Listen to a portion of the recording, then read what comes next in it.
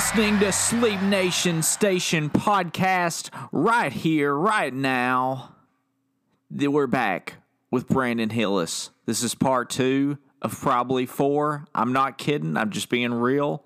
But here we go. Let's cut right in. Joe Walsh. Yeah. But he did get charged for it. Yeah, unfortunately, yeah, he got charged a bit for it. Him and Jim Belushi. So yeah. Well, yeah. So I know I got sidetracked. So is The Wall the greatest album of all time then? I'd say probably people would agree or would say Dark Side is the greatest album of all time. You know, Dark Side has actually been on the top 100 Billboard for longer than any other album of all time. So that could tell you. I don't know how many weeks. Was Thriller too far behind that? I don't know. I know the Eagles' Greatest Hits is the best-selling album of all time. Really? Yes. Wow. But you know, I say wow. I really shouldn't be that surprised. I mean, it is but you know, I say that really casual, but I feel like the novice music listener or whatever the proper term for music enthusiast, I guess, they really don't give the Eagles what they deserve at times. I don't know. See, I've always kind of grown up with the Eagles, I guess. Yeah, so did I. So I've always looked at them as, you know, great musicians and excellent songs. They definitely did something that was extremely cool.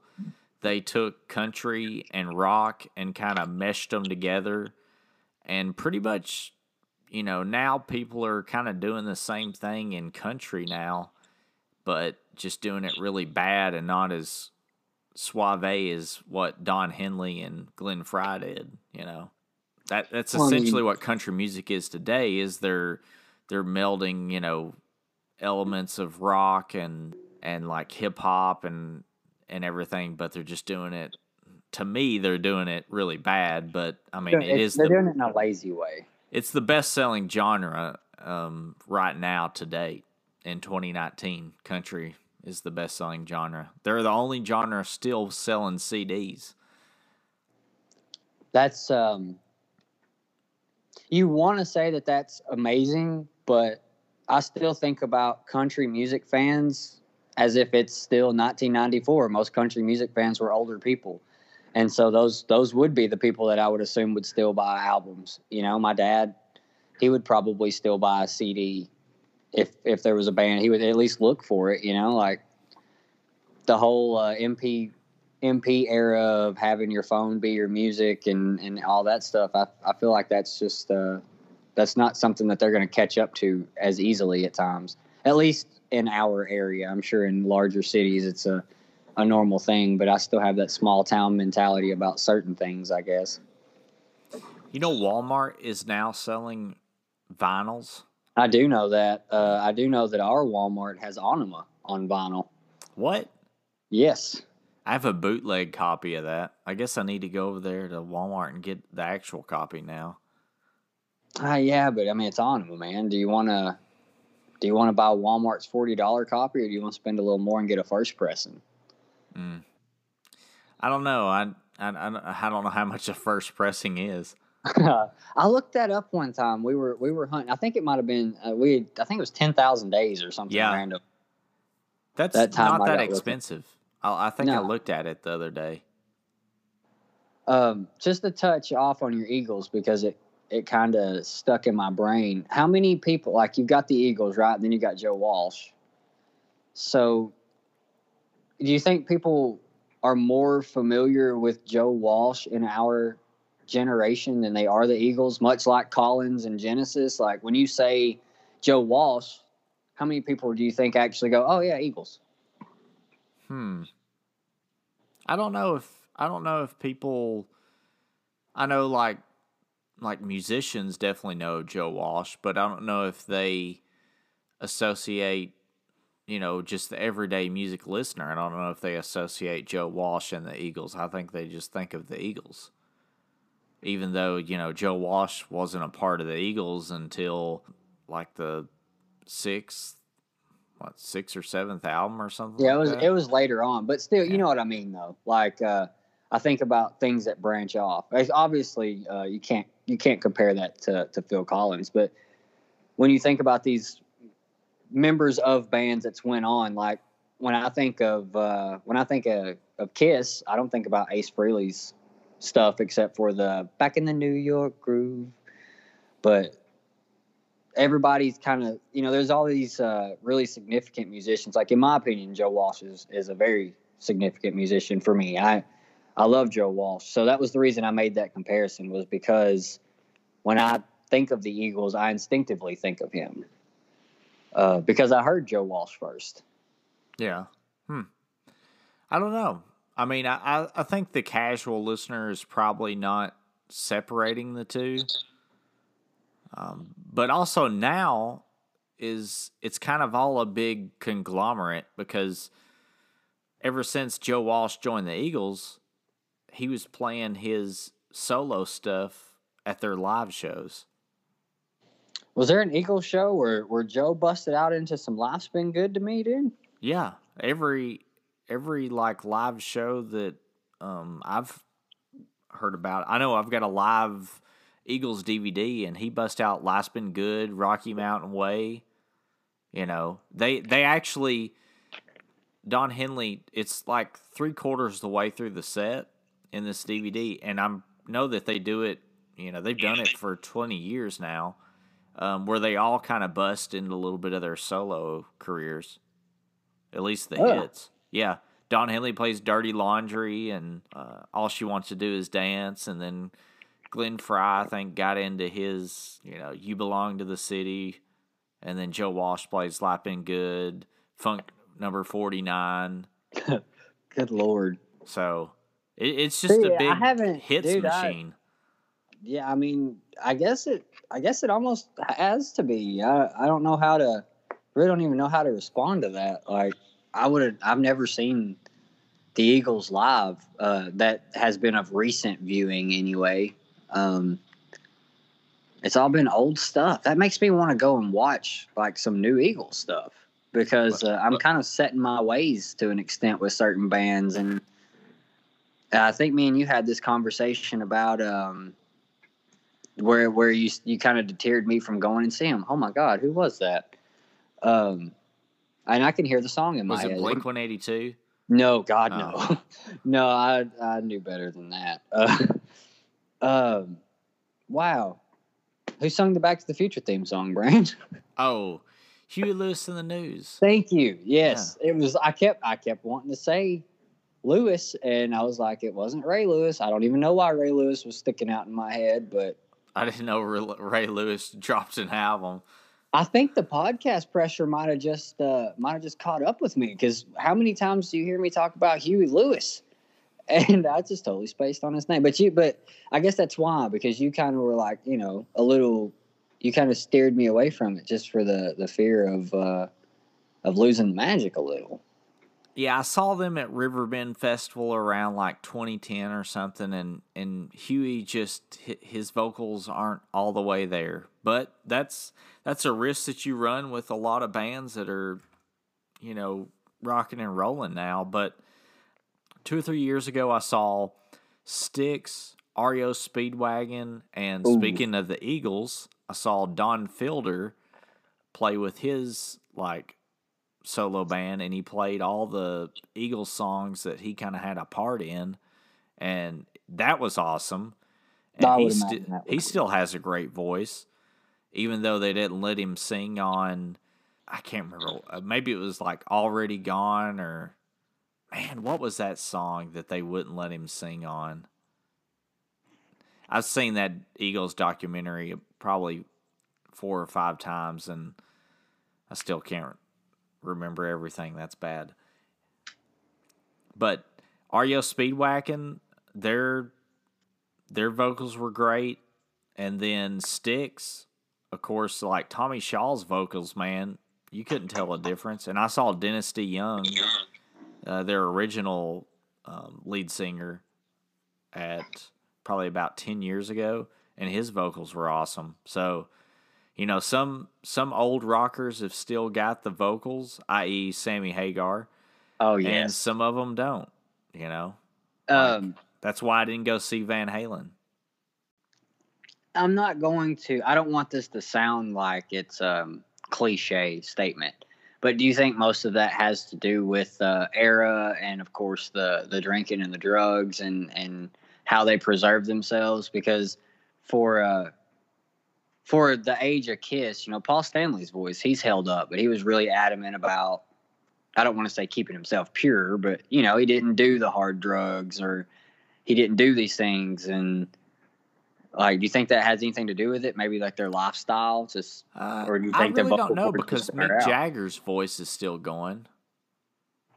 That's true. You know, Mick Jagger is still has got it. And, I mean, Axl, I mean, you know, Axl has the most, like, wide range of vocals more than any other vocalist that's mainstream.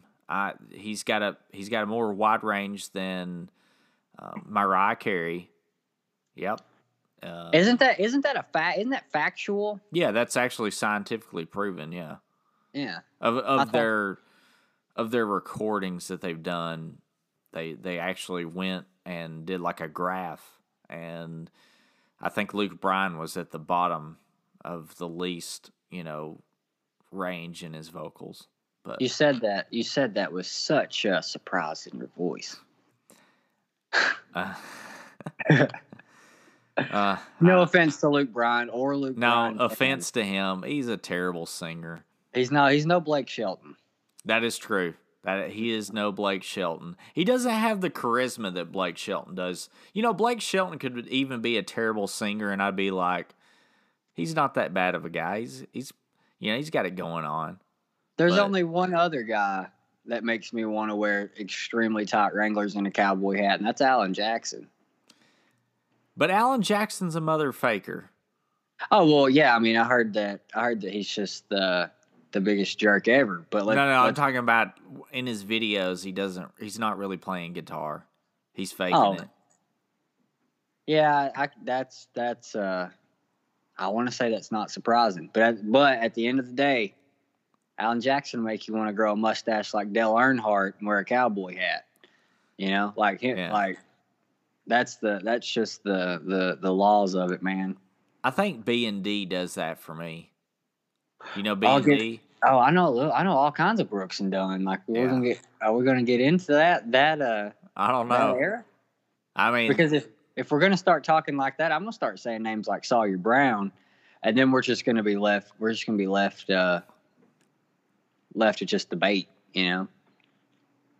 We did this once before, I feel, where it was just nonstop naming of country music singers. We did have that discussion of 90s country, you know, late 80s, 90s country. I mean, Randy Travis, come on, man. Oh, man. Is there anybody from that era more country than Randy Travis? I mean, like he was like Randy Travis defines country to me, dude, sometimes. I know. And it's so bad that he's like in the shape that he's in now. You know, he can't even do but one word of his song. Have you seen the videos of Randy Travis lately? I've seen Randy Travis, but I haven't seen videos of him trying to perform. I actually didn't think that he even did anything like that anymore. He had a stroke, and he just is not able to. Like I think in one Opry or award show or something, they like pulled him up there and let him sing the end of the song, and I was like, man, that's just not. It's not Randy, man. Yeah. Situations like that really hit home to me in a weird way because I get it for the genre and for the people that are Randy Travis fans, but for me it's like a really weird eye opener that like, man, like we're getting old. Like imagine the day when you or I have a phone conversation and it's, man, did you see where somebody like Mick Jagger passes away or Axl? And it'd just be like, holy crap. Like that's the day, like the day Randy Travis dies, it's going to be like the day that country dies almost to me, Yeah. Like there's no It's kind of already been dead, but yeah, I agree. Oh, but you know what I mean? Yeah. Like the country as I've known it to be. Cause I know. Hey, it's already been happening. David Bowie, Prince, George Michael himself. I'm just hoping. I'm hoping Phil Collins holds out at least till I go see him. That's as bad as that sounds. I've been waiting to see Phil Collins since I was like 7 years old. So just he's got to hold out till then. And that was one that we touched on since we were talking about people that you were nervous of. Phil Collins, as I recall, you were pretty nervous if it was gonna be as magical. But I know you and your Collins fandom enough. I feel that when In the Air Tonight kicks off, I would say that'll be the day you're just that moment and the day you got married. That it maybe in that order. Just it's like I saw him do it. I know. I will be happy to say that I've seen Phil Collins. That's I've been a fan of Phil Collins for the longest of anybody that's played music or that I've been a fan of.